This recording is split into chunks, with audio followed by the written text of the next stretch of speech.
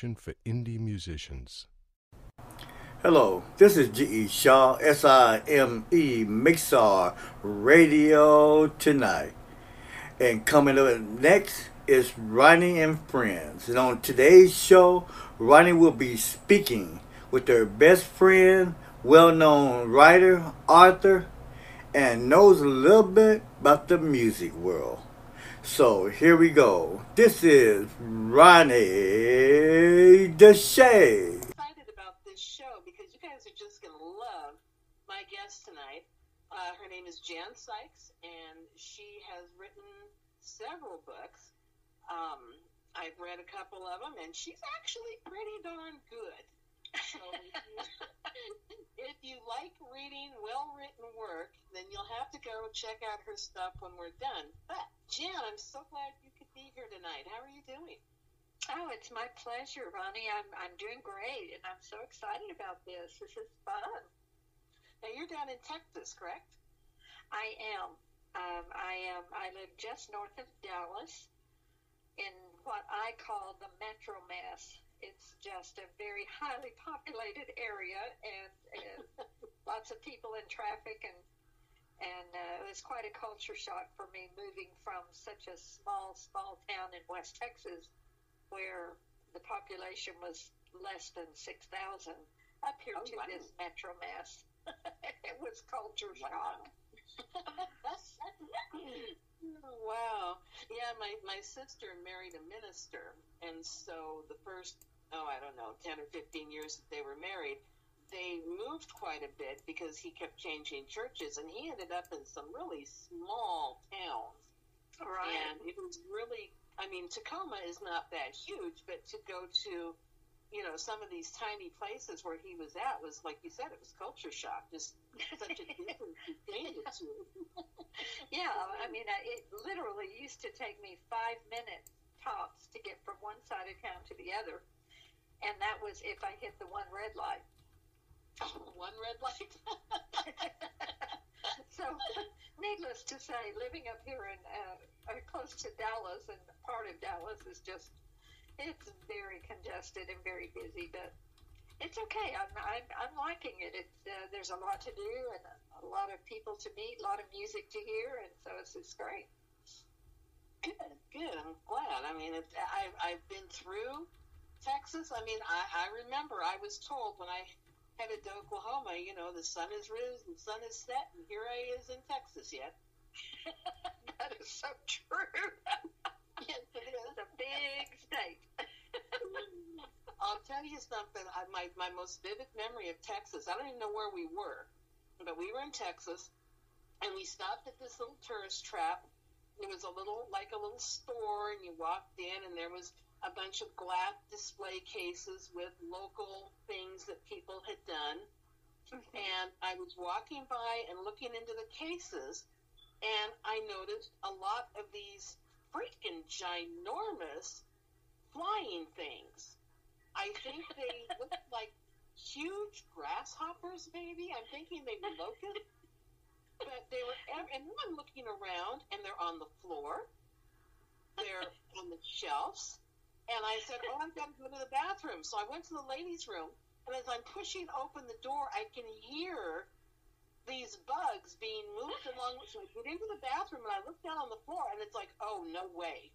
This is not, my pee literally shot back up into my bladder, let me tell you. It's like, no way am I sitting down and doing this with these things in here. Well, I will tell you, there are certain times of the year, and this is just a true story, that the crickets come through, and the street will literally be black and slick from the cars running over the crickets. That's probably what these things were. They were huge, though. Yeah, they can be big. And they jump. Oh, yeah. We have crickets here, but they're about from the tip of my finger to the first knuckle, second knuckle, maybe. These things are probably 6 or 8 inches long. Well, everything's bigger in Texas. Yeah, you're right. They were just making themselves right at home, and this lady behind the counter is like, would you ladies like to try one of our ice cream sundaes? And I'm like, no. Huh? No, I just went out. Yeah, exactly. So that was my experience in Texas, but it is beautiful too. Now, you've lived in Texas all your life? No, I was actually born in New Mexico Oh, and lived there until I turned 18. And then I moved to Texas. and that was when you put on the G string, correct? That was pretty close.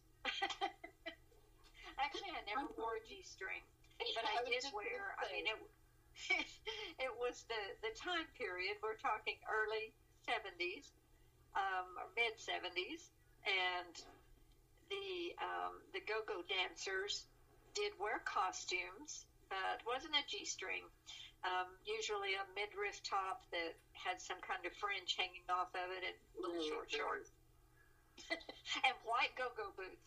Yes. I have a go-go story for you. There was a lady that lived in there was a lady that lived in Tacoma many, many years ago. And she went by the name of Granny Go-Go. Okay. And this is when I was working at this little strip club downtown Tacoma. And she used to come in. She was bored, I think. And she liked to come in and hang out and talk to our customers, which, you know, none of us had a problem with. She was fun. She was probably 70 or 75. And she'd come in her little go-go costume.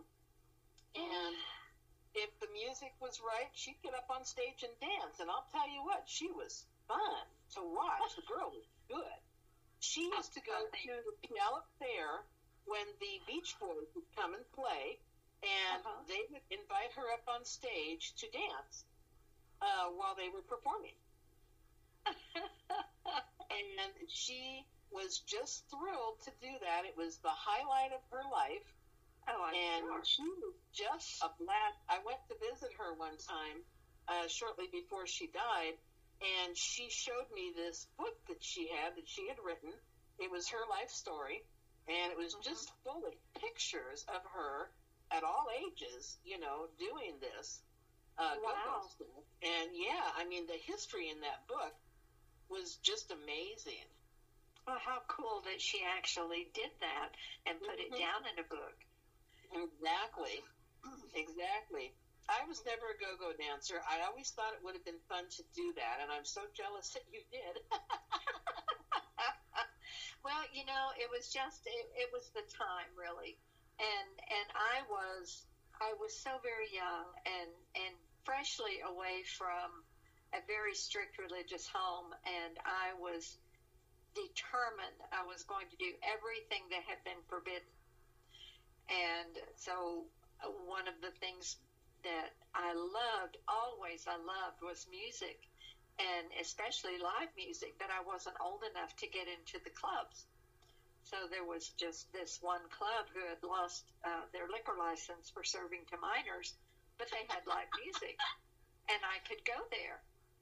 And so that's where I learned to go dance, and that's also where I met Rick Sykes. Yeah, I was going to ask you about Rick, if that was where you met him. It was.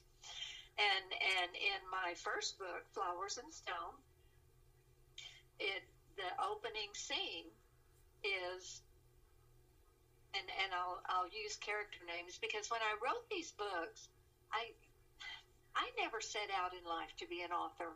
I really didn't. That was never my goal. That was my sister's goal. She always wanted to be a writer. That wasn't my goal. But as life goes and things happen, there was just this big, ginormous story that needed to be told. And I woke up one morning and realized that I was the one that was going to have to tell it, because I was the only one that was there. I would have to have told the entire thing to someone else to write it. So I took writing classes, and I got busy and started writing. But then when I very first started writing the books, I was writing in first tense, which means like the I and me, and like all personal me. And I couldn't do it because it is such a personal story. So I was sitting around with my girlfriends one day, and talking about what a struggle I was having. And one of the girls said, well, why don't you just create characters and tell the story through them? And it was like a light bulb moment, because that was like, okay, yes. So that's what I did. So when I talk about my books, I talk about Luke Stone and Darlena Flowers, because it's just like an external, it's an extension of me and of Rick Sykes, who I named Luke Stone for the book, and Darlena Flowers was me.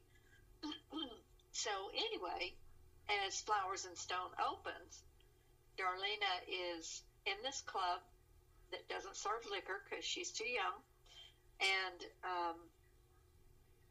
Rick Sykes and his band, or Luke Stone and his band, come into the club, and it causes such a commotion and a stir that Darlena is very drawn, and so she trades with another waitress to wait on their table, and that's the beginning. And that's really how it started. That was exactly how it started. That is such a phenomenal book. I have to say, you and I were talking before the show started. I have such a hard time with anything that even remotely touches on romance. Right. You know, because for the most part, they bore me. Yeah. I don't find them realistic. Right. And I'm not criticizing romance authors at all. A lot of them are very, very good. This is just my personal, I guess, Sure. hang-up with Sure. romance. But I have to say, and maybe it's because your book was not fictional, it was true. I did not get one moment while reading Flowers and Stone that made me, reach for the barf bag. Not even one. Well, I'm very happy to hear that. I was captivated by it. I was in love with the characters. And everything just felt real to me, because it is real. But normally, it is real. First-person books are often very hard to read because a lot of times the author gets a bit pompous. I agree. And that didn't happen either. And I think that didn't happen because you were writing fictional characters. Right. So, and by doing that, by using the characters to tell the story through, it allowed me to step back and be a little more subjective and just let the story be told rather than being in the middle of wallowing around in it.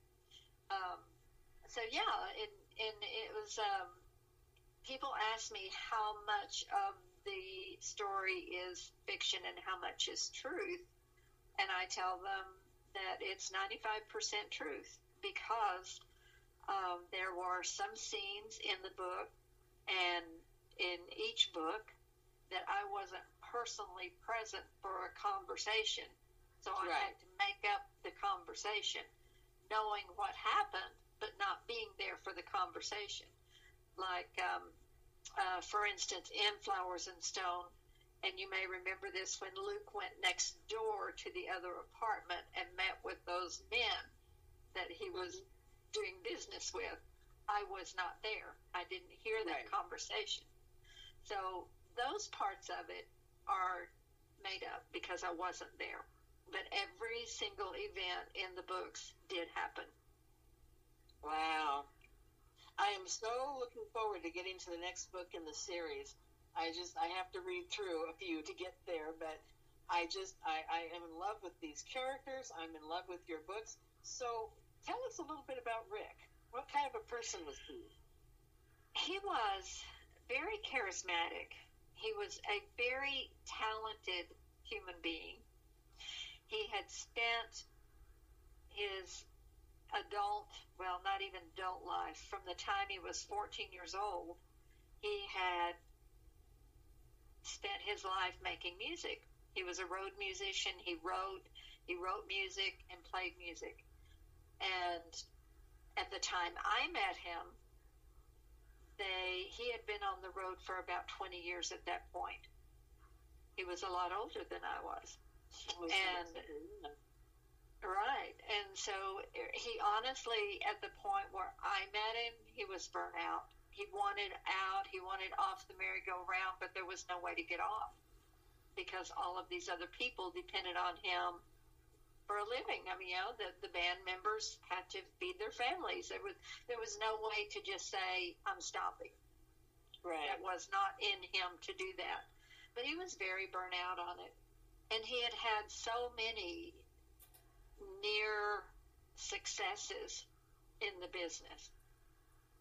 And then disappointments when a deal would fall through, or when a record deal would be all talked up and then not happen, and things like that.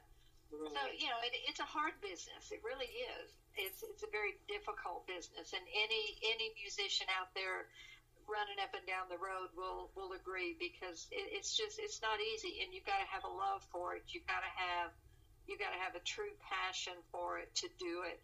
If you're in it for the money, might as well get out. It's kind of like writing. Yeah.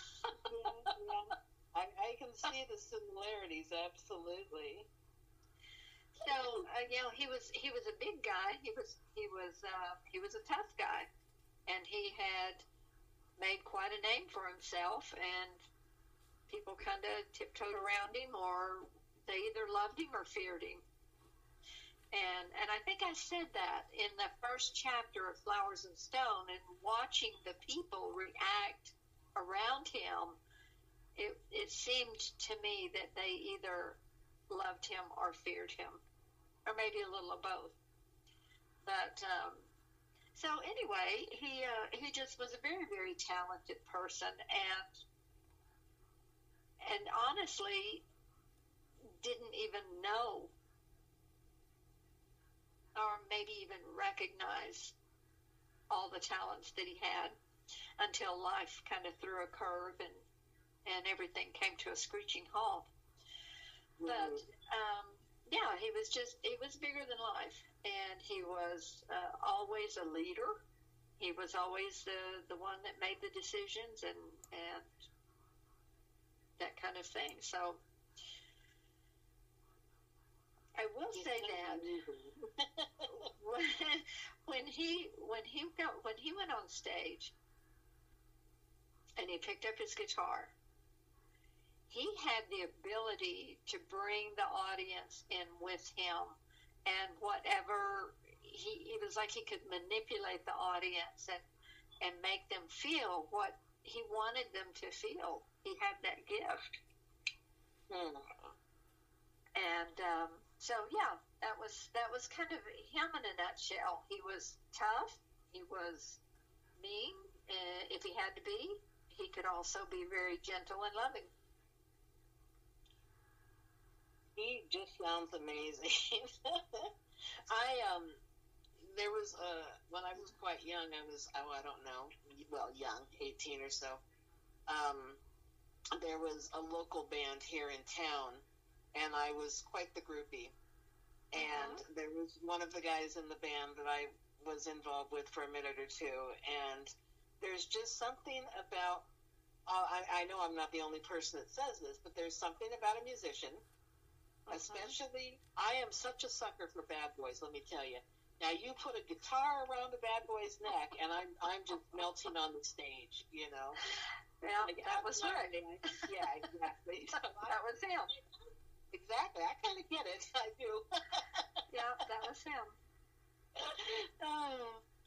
So now, and there was a scene also in Flowers and Stone where, and I'm sure you may remember it, where he had an altercation with a man, which happened frequently. I mean, you're in the nightclubs, people are drinking, they get out of hand, and he didn't put up with any nonsense.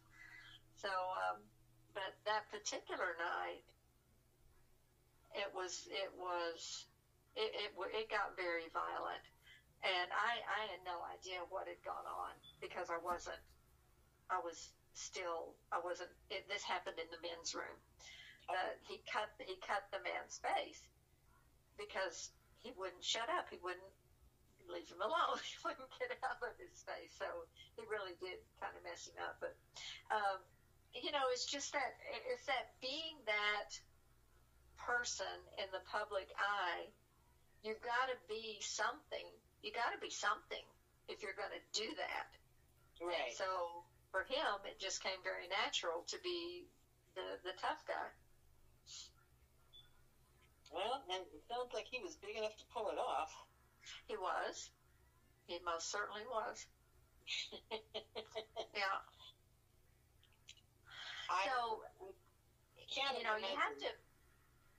have to kind of look at this scenario of that. Here I was, so young and freshly away from such a restrictive growing up, religion-based household.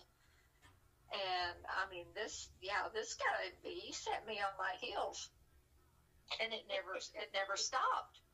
It never stopped. And so the second book, the first book, and I don't want to give away the story, but I do want to kind of move into the second book, of that the first book ends with Rick being convicted of 2 bank robberies and sent to prison. And it was so rough. That changed everything. That changed everything. Of course. And so, then I moved. That's where I ended. So, maybe that's why you like Flowers and Stone. It didn't have a happy ending. That probably has a lot to do with it, because really, I mean, no offense to anybody, but I don't like those little sweet, saccharine, happy endings where, the boy gets to be with the girl and they live happily ever after. And because they're not real. No, they're not real. They're not real. And usually something happens that ensures that they will have this wonderful life, like the rich boy and the poor girl, and his family doesn't like her because she's poor. Right. But at the end of the book, they decide that they like her, which means now not only can he be with her, but he's not going to be disinherited. So now they're going to have money, and he's going to inherit the company, and their life is just going to be perfect. And it's just like moves. That just because that doesn't happen, that's not real. And so I get what you're saying. That's just not real life. And I think that ultimately, in each of us, we do like stories that depict real life more so than fantasy. I think so. I think so too, because you think about some of the greatest movies that have ever been made that people have just still love after years and years and years, and usually they're very full of conflict and hard times, and sometimes death. Yeah. So I think that we do like true life stories. We really do. And so anyway, back to the book. So it moves. The story is told through 4 separate books. It took 4 to do it. I thought I was going to tell it all in 3, but the third book got absolutely way too long. And I had to find a place to divide it. But this whole journey of tackling this project and doing it from start to finish has just been life altering for me. Because, like I say, it wasn't anything I ever set out to do. The story just had to be told. And for years, when he was still alive, and people would come through our home and through our lives, and I can't even count the number of people that would say, someone needs to write your story. And we would agree, yeah, they do. I actually always thought my sister would do it, but she put it right back in my lap and said, no, you got to do it. Just like she used to do my homework. She used to put it right back on me and go, no, you got to do it. And I'm glad she did. I really am. I would take nothing for the journey of doing this. It's been amazing. I can imagine that, yeah. It would just be so interesting to go back through time and relive some of this again while you're writing? And I did. I mean, it was actually very therapeutic in many ways. And I think it was the perfect thing for me to do, to process all of it and to put it down into words and on paper. And then that kind of allows me to move forward in life and see what's next. I don't know. I have no idea what's next. But I know that I got this story told, and I love talking about it. I love it when people read it. I love getting reviews and getting kind words back. Or if it touches one person, then I'm happy. And each one of the books carries a different theme. And the first book is just that daring to take that leap of faith and go for it. Just go for it. Because that was really what it was. And then the second book is all about learning to be positive and becoming a positive thinking and acting person in a very negative situation. And that's for both characters. Now, that book for me was quite a challenge to write, because I'm writing in back and forth between two places. I'm writing scenes in prison, and I'm writing scenes in Texas. And so it was quite a challenge. The second book is Convict in the Rose, yes? Yes, The Convict in the Rose. And I'll tell a little quick story about the book cover on that one, because it's kind of cool. While Rick was incarcerated, well, let me back up. Before he ever went to prison, again, he'd spent his entire life working the road, playing music. And in the 60s, like I think it was 1964, Willie Nelson and his second wife, Shirley Colley, came to Texas to do a tour, and they did not have a band to back them up. And so a booking agent contacted Rick and said, "Would you back Willie?" And he said, "Sure, I don't know who he is, but okay." So they did. They backed him on that tour. And so he got to know him and became, somewhat friends. Well, after Rick was incarcerated, at one point, Willie commissioned him to do an album cover for him. And it was going to be called The Convict in the Rose. And I have all the letters back and forth of them talking about what he wanted, how he envisioned it being, and so it is just such a cool story. But anyway, so the book cover of The Convict in the Rose is the actual artwork, some of the artwork that Rick did that was going to be Willie's album cover.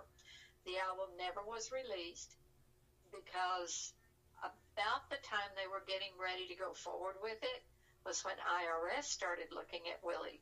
And his attorneys advised him not to have any association with a convict. So that album did not get released.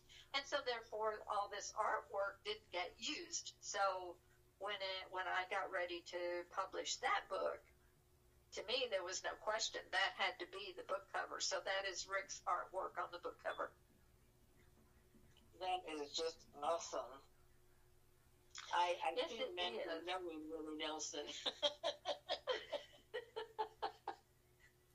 Well, I'm really kind of excited because not this weekend, but the 16th of February, Willie is coming here to Dallas, and I have a press pass for the show. Oh, how fun. Yes, so that should be fun. Yeah, and I'm going to take a copy of the book with me, and I hope to be able to put it in his hands. Way cool. Mm-hmm. Yeah, so, and that was the other thing about some of telling this story is that I had to get permission from people like him to use his name. Mm-hmm.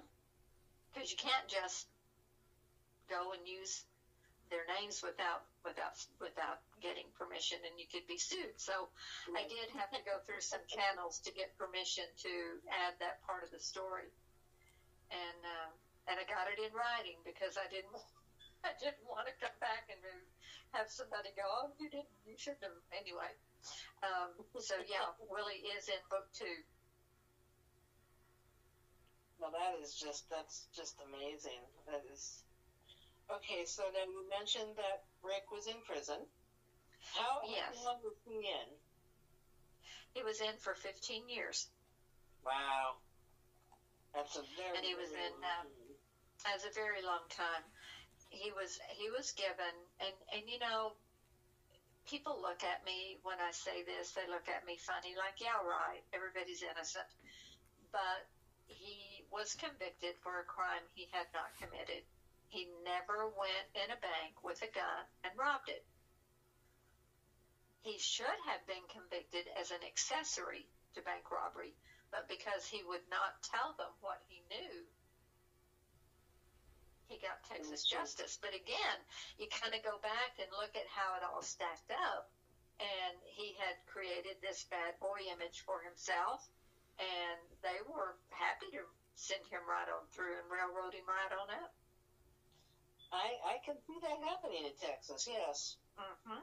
It was. He got Texas justice in 1971. And so he wound up with a 25-year federal sentence and a 50-year state sentence to serve run consecutive 75 years. Ronnie, a friend of yours just commented. Okay. Forrest, he just made a statement on here saying basically, you truly have turned a hard time in your life into something beautiful. Aw, absolutely. Forrest, I'm so glad you're able to listen in tonight. I told you this was going to be an amazing show. Forrest was actually my first guest 2 shows ago, where we talked about his book of poetry. Right. So that was another fun show, and I had told him today, I said, Forrest, I said, you got to tune in and hear this tonight. Well, I'm so glad he did. Yay. Well, on that note, I think we're going to take a break for a couple of minutes, pay some bills, and listen to some music. And for those of you who are listening, we'll be back in just a couple of minutes. Please stay with us. And this is G.E. Shaw, Mixar Radio, hosting Ronnie Deshay and Friends. And this is Reflections.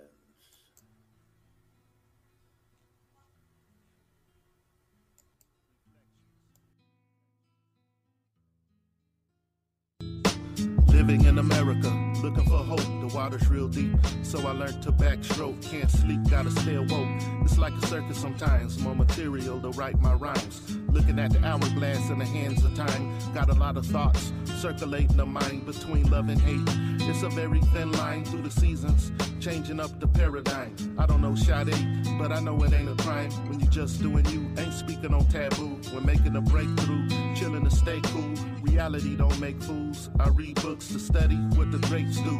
Some calling this a rap, but I'm lucky to get a take 2. So I'ma do what I gotta to win. And leave the nonsense just blowing in the wind. Reflections. I delivered in another rhyme session, but at times had to learn a hard lesson. Now I'm living this life with these questions. Reflections. I delivered in another rhyme session, but at times had to learn a hard lesson. Now I'm living this life with these questions. Reflections. I've been through some trouble, caught up in the mix. It wasn't like a movie, but I'm changing the script. Not trying to live like a lost soul, stuck in Egypt. Hypocrites talk like Kathy Lee and Regis. Even Victoria cannot keep a secret. The evil is apparent, it comes around frequent. Not listening to haters, I give them the silent treatment. I stay focused just to live my life decent. On making my achievement to rise like a phoenix. On that I pledge allegiance, knowing what I believe in. To do hip-hop, I finally found the reason. In harmony with my lyrics and artistry. My talent, I guess just another part of me. When I'm alone, I could turn on the microphone. What can a brother really say? Society is getting more like Rome. each and every day. Reflections I deliver in another rhyme session, but at times had to learn a hard lesson. Now I'm living this life with these questions. Reflections I delivered in another rhyme session, but at times had to learn a hard lesson. Now I'm living this life with these questions. Reflections, staying within my element, focus on my development, sticking to my regimen, been dealing with a detriment. Don't say this ain't relevant, the reality is prevalent. The crooked system, been overlooking elephants. My brain is the medicine, the struggle is evident. Plus I got chocolate melanin, feeling like a situation's another experiment, making it hard for me to remain a gentleman. Well, let me rephrase that, a good Samaritan. I got intelligence that I perfect with the excellence, making haters so sick they need a therapist. Gonna keep my head up, most definite, no arrogance, but I'ma say there's no comparison to my flowing, having all my fans knowing. We're back to the point, man, I gotta stay growing to get past a predicament that's ongoing. Reflections I deliver in another rhyme session, but at times had to learn a hard lesson. Now I'm living this life with these questions. Reflections I delivered in another rhyme session, but at times had to learn a hard lesson. Now I'm living this life with these questions. Reflections I delivered in another rhyme session, but at times had to learn. And we're back with Ronnie Deshay. Awesome. Well, we were chatting a little bit during the break.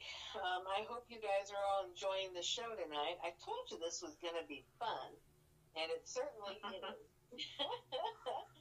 You know, I met Jan through a book club that we were both members of, Brave Reviews Book Club. I know I've mentioned it in the past. It is a phenomenal group if you're either a reader or a writer.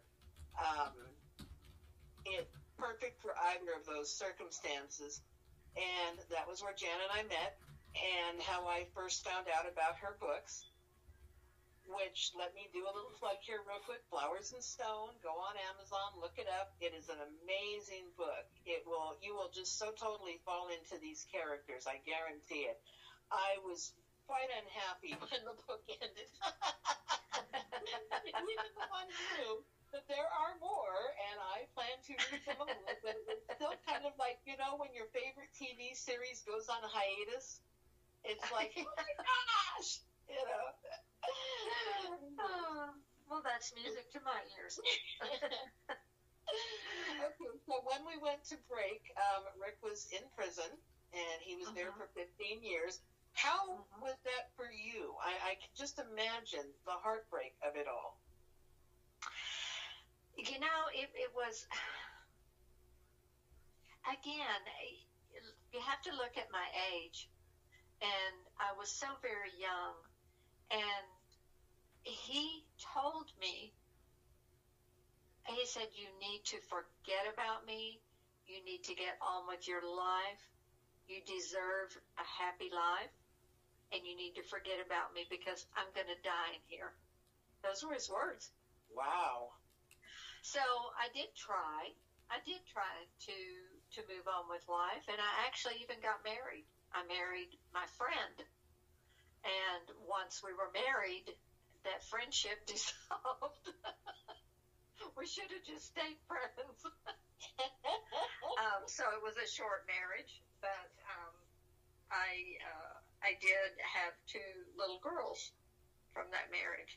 Oh, which was really kind of cool because I got to bring that into our lives once Rick was finally, when he first went into prison, I didn't have any way to contact him. And it was through running into another lady that I danced with, and she was a friend of Rick's, that she told me she had his address. Well, I could not wait until I could sit down and write a letter, and I think I probably wrote at least 10 pages, and we started communicating, and it never stopped. We communicated through letters the entire time that he was in prison. But I really did try to get on with life, and I tried many different things, the man that I married for the short period of time had a Harley, and that was truly my attraction to him, and that's what I was drawn to, because I felt like if I could rebel in some way against the establishment that had put Rick in prison, then that somehow made me feel better. So riding on the back of that Harley, I could feel like I could flip off the world, you know? Gotcha. So I did that, and I got heavily into drugs, and it was just an escape. It was an escape. So went through that period, and then I got introduced to a guru, and that turned everything else around, and completely cleaned up from the drugs, and followed the guru, and was a vegetarian for 10 years, and Wow. lived that lifestyle. I just kept trying. I kept trying to find something to fill that void. And Wow. there really wasn't anything. Well, I mean, the heart wants what the heart wants, and when you know that's somebody that you need in your life, you just can't find anything else that will replace that. Right. Yeah. I tried it all. Yeah. I mean, heck, even with vegetarian, I'll tell you, kudos for that, girl. I could not. I was a vegetarian for 10 years and lived in that I guess you would call a hippie style of living, maybe, where I lived in communes. I lived with other people, and we were all following this guru and living these clean, healthy lives. And so, yeah, it was like all these extremes, from one extreme to the other, from being that rebellious, trying to be a tough girl, and let me tell you, I have failed miserably at being a tough girl, because I'm not. I failed miserably, but I put on a good front.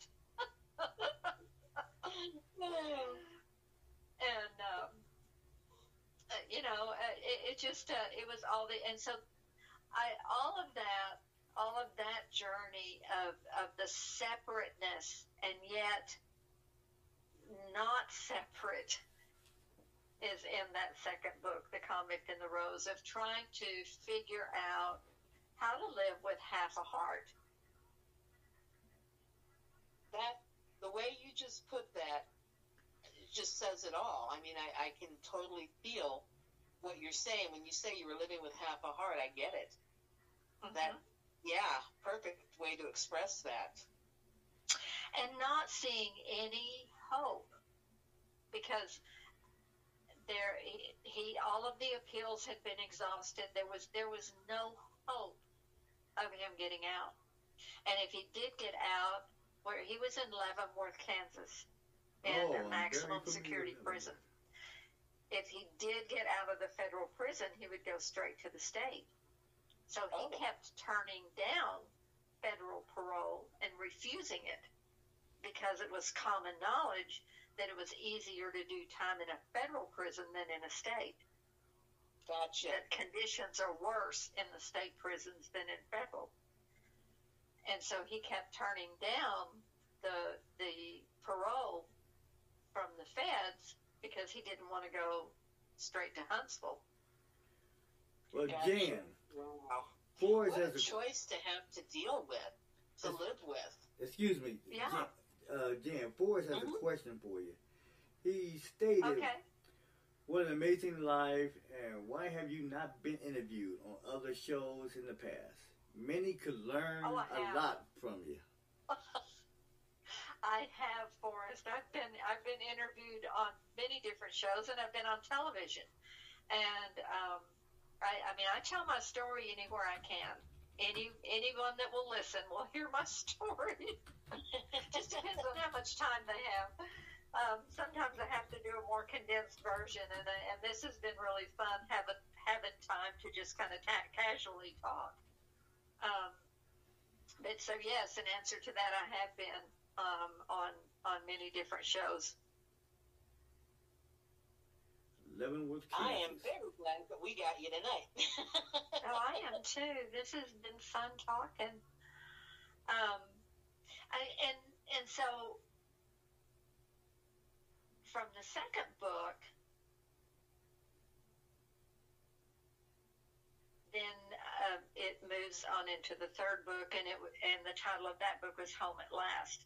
And so that book picks up from when he does finally get paroled. And what it came down to, and this is just kind of a little reality check with our justice system, is what it came down to of getting him paroled from the state of Texas was money. Really? That's all it took. It took money. And so I went into debt. He told everybody I bought him out of prison. Well, when you say money, was it you needed to pay for a good lawyer? Yes, that's what it took. And it was so funny how all that came about too, because life is so full of synchronicities and things that you just can't you can't foresee or even figure out how it happened. But I was living in Shreveport, Louisiana, and down the street was a little girl who played with my girls, and her mother was a very troubled woman, and she would often come down and just sit with me. She was full of troubles. I never knew exactly what was going on, but it was not good. And anyway, as it turns out, I was talking with her one day and telling her that we had tried all these different things, and there were all these different people writing letters to the parole board, and all this stuff happening to get him out of prison. And she said, my girlfriend in Austin is dating a man who used to be on the state parole board, and he's an attorney. Let me talk to her. Oh, and so she did. And she came back the next day, and she said, here's his name and his phone number, call him. And I did. And I gave him the whole spiel, told him everything from beginning to end. And he said, send me $3,000 and I'll get started. So for $3,000, he got started. And then we had to come up with another $3,000 to finish. Wow. But he got him out. And that was all it took. They just took money and the right person. I guess so. He knew how the parole board worked because he had sat on it. And right. that was helpful. Yeah. Right. So, it was that was kind of a running joke that Rick would tell people that I bought him out of prison. Well, that must have been some day for him. It was, he talked about it, and he said he just kept being afraid that it was a dream, and he would wake up and still be in there. Wow. And after, when he was released, they offered to buy him a plane ticket. Well, he had never been on an airplane. He didn't want to do that. And so they bought him a bus ticket to come home. And he said the whole way on the bus from Kansas to the middle of Texas, which takes a while to get there, he kept checking his pocket and making sure he had his parole papers, and just kept expecting the bus to be pulled over and police to get him. I mean, he just knew that it wasn't real, that something was going to happen. was he released? He was released in 1985. So he went in there about 1970.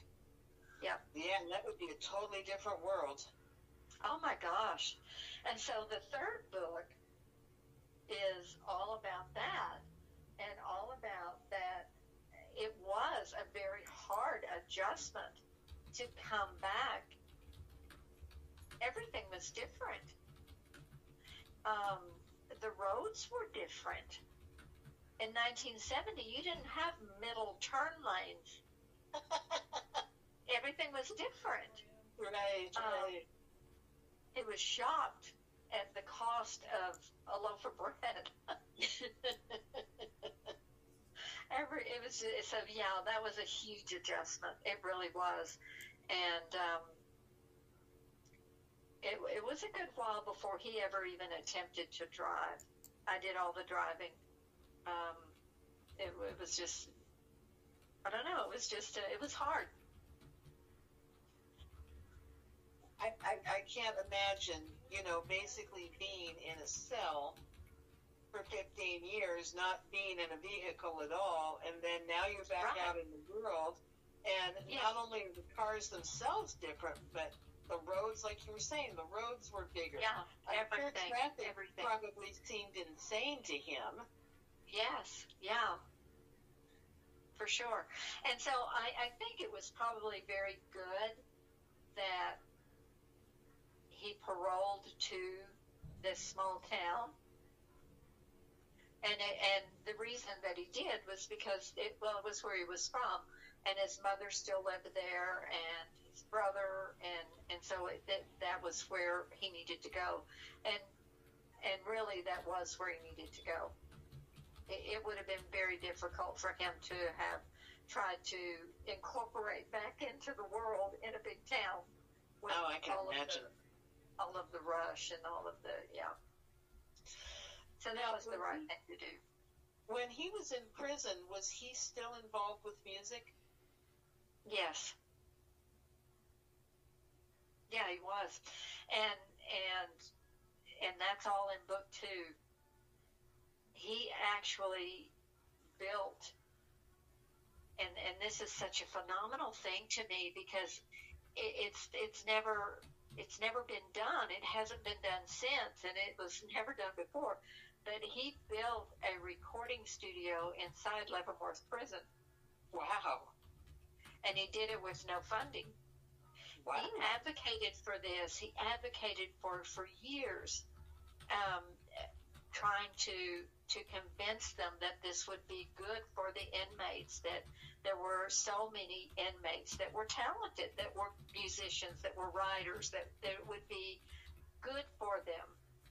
And finally, a new warden came through and was willing to take a chance. And the way he did it was he wrote a song called From the Bottle to the Needle. And he said it many times that it was the only contrived song he ever wrote in his entire life. But he wanted to write this song and wanted to get it to the warden, wanted him to hear it, because it's all about how choices in life can really land you in some places that you don't want to be, and that 90% of the people in prison, it was behind alcohol and drugs that they were there. 90% of them. So anyway, he wrote this song called From the Bottle to the Needle, and he played it for an associate warden, and he liked it, and he said, let me set up a meeting, we'll get the warden, and you'll play it for him. So they did. And then after he finished playing the song, the warden said, I'm going to take a chance on you. I'll designate an area for you to use. You can build a recording studio. We have no funding. We have nothing to offer you. So the convicts, being as resourceful as they are, literally took bits and pieces of tossed away electronic equipment and things that have been discarded and thrown over in the corner, and they built a recording studio and recorded music in it. Wow, that's amazing. It is amazing. And so I wanted to know for sure what happened to it before, when I wrote The Convict and the Rose. And so I called the prison and I talked to the Director of Education and Recreation. And he said, yes, there was a studio here. And he said it met its demise in 1986. So when Rick left, there was nothing there. There was nobody that had what it took to keep it going. Wow. I have one more question the here. Music. I have What? one more question, if you don't mind. Okay.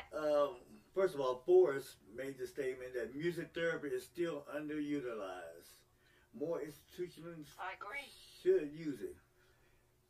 And my comment is also there's a therapy out there called art therapy. You very familiar with that? Yes, I am. And that's another one that is very underutilized. A lot of people don't have a lot of respect for that. Society doesn't respect it that much too, though. I think that's what one of the problems is. And I'm done, so you can go back to your conversation. That is very true, though. What you just said is very true. And it was literally the way that Rick survived 15 years in prison and came out with his soul still intact was through art.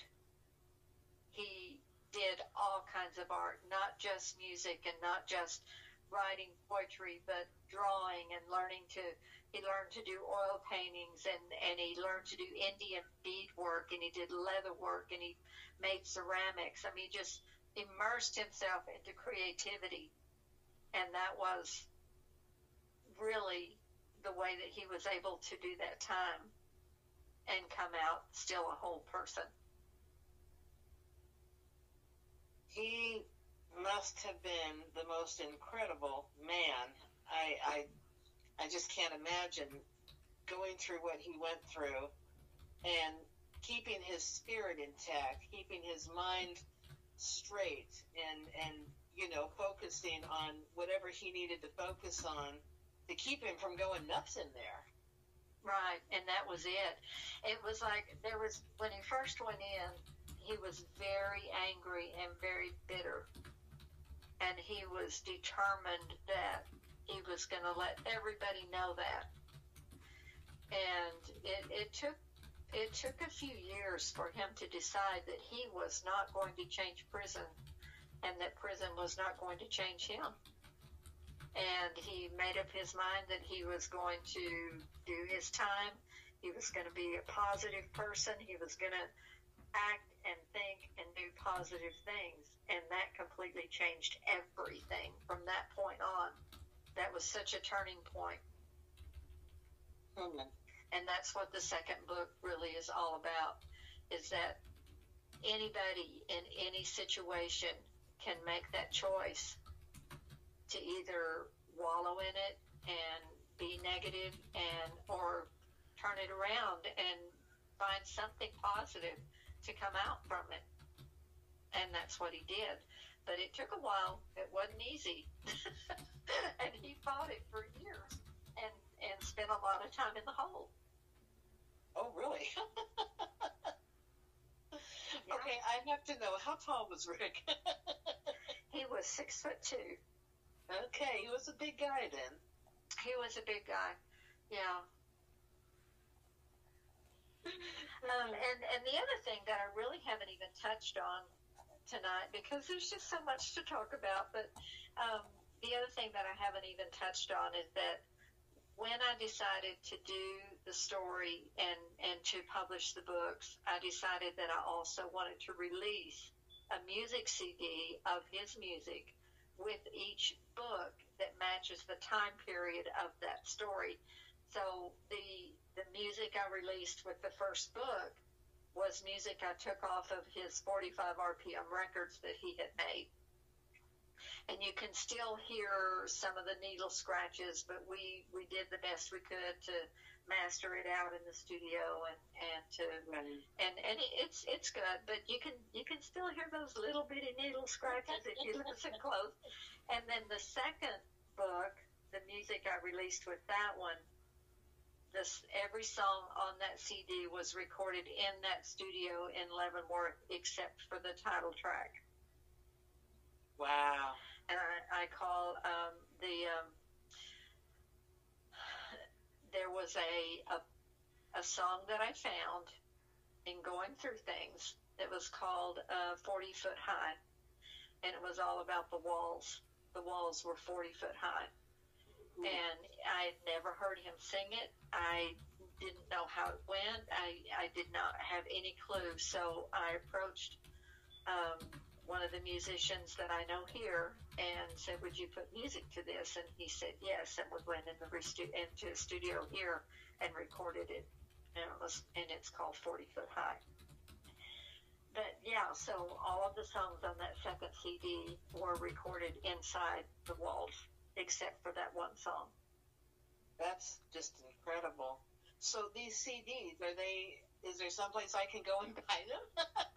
They're all on Amazon. They're on iTunes, Spotify. They're everywhere music can be found, but they are all on Amazon as well. And you would just Amazon and look for Rick Sykes? Yeah, and it'll bring up every one of them. Awesome. So that was the other part that I hadn't even talked about, that I hadn't even touched on, was that I did release music because I wanted to, it was a way to kind of keep it out there. Right. And not just let it die. Right. No, I get that absolutely. I'm glad that you told me that there is so much more that you can talk about, because we are kind of out of time for tonight, but I really want you back. Oh, I would love to. This was fun. It was very relaxing, and it just felt like I'm just sitting here chatting with you.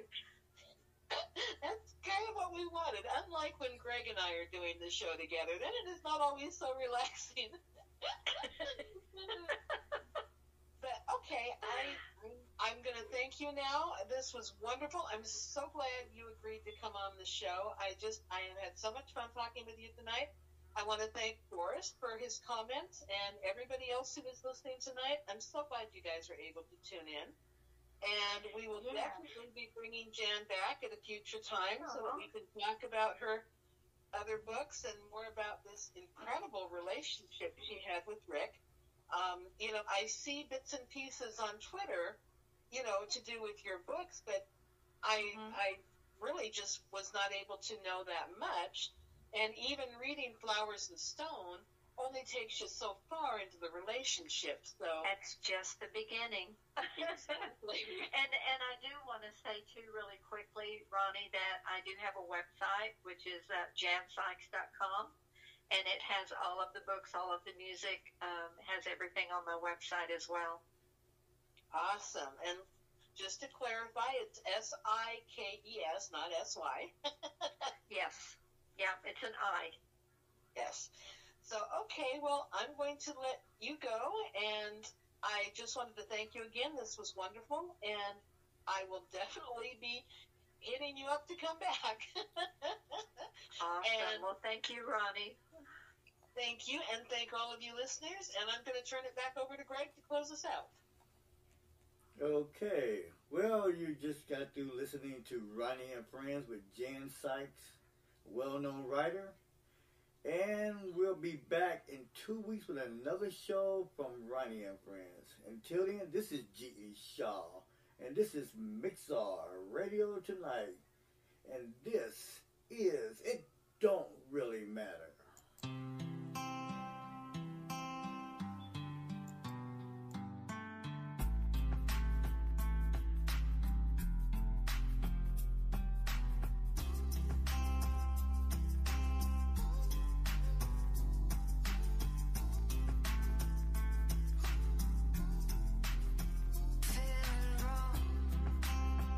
In this spirit, getting played.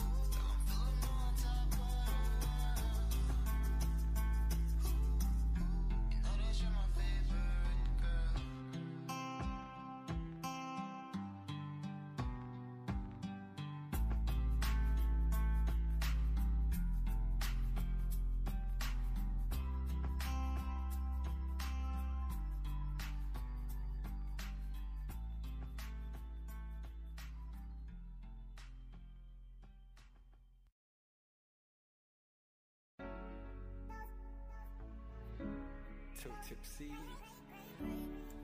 Breakouts music. It's Lagos Evil Boy. And you are listening to G.E. Shaw Mixar Radio tonight. And we just finished with Ronnie and Friends. She will be back in 2 weeks with another show and another guest. Until then, you're listening to Gentlemen to Tipsy. I'm hoping I'm pronouncing that group name right. If not, sorry. This is Gentlemen. And after that, we'll be closing out the show. And I will be seeing you tomorrow night on Late Night with G.E. Shaw. Until then, you have a good evening. Sounded like Daniel Drake. And if you can't love me now, liebe mich später, meine Frau. Girl, hold up, can I get a minute? I want to talk something that I really mean. Can I be your gentleman? Make I be your gentleman. Hold up, can I get a minute? I want to talk something that I really mean. Can I be your gentleman? Make I be your gentleman. I can do anything for your company, as long as you choose to stay with me. I will show you love always. My love for you is real, I would die for you. I never will feel around, cause I'm deep into it. My love for you, not be worse, cause I've dived too deep. You're the only one, I swear on it. I will show you love that you never forget. Baby girl, vibe to this. You and I living in a paradise. Oh yeah, can you imagine this? You and I having an amazing place. Te quiero conmigo, soy más que un amigo. And if you can't love me now, liebe mich später, meine Frau. And if you can't love me now, liebe mich später, meine Frau. Can I get a minute? I want to talk something that I really mean. Can I be a gentleman? Make I be a gentleman. Hold up. Can I be a gentleman? Make I be a gentleman.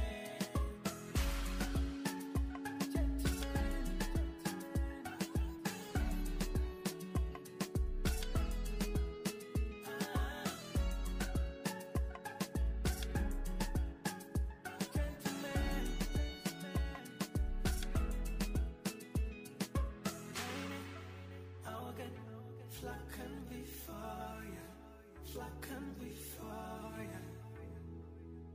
And if you can't love me now, liebe mich später, meine Frau.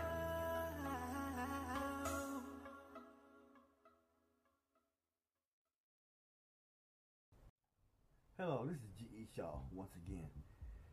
If you've been thinking about learning how to get into a new career dealing with podcasting, online radio, streaming radio, all the different names out there, you ought to try out my friends at Anchor. That's www.anchor.fm. They give you the best of everything for podcasting, especially people who are just starting out.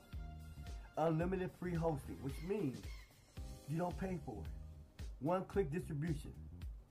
And this one-click distribution gets you to all the major players out there.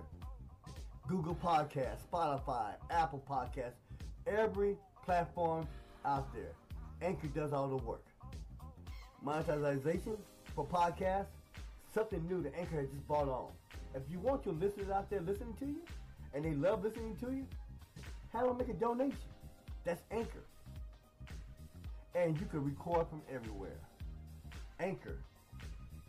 www.anchor.fm. Check it out. You won't forget it. This is G.E. Shaw, Mixar Radio. See you later.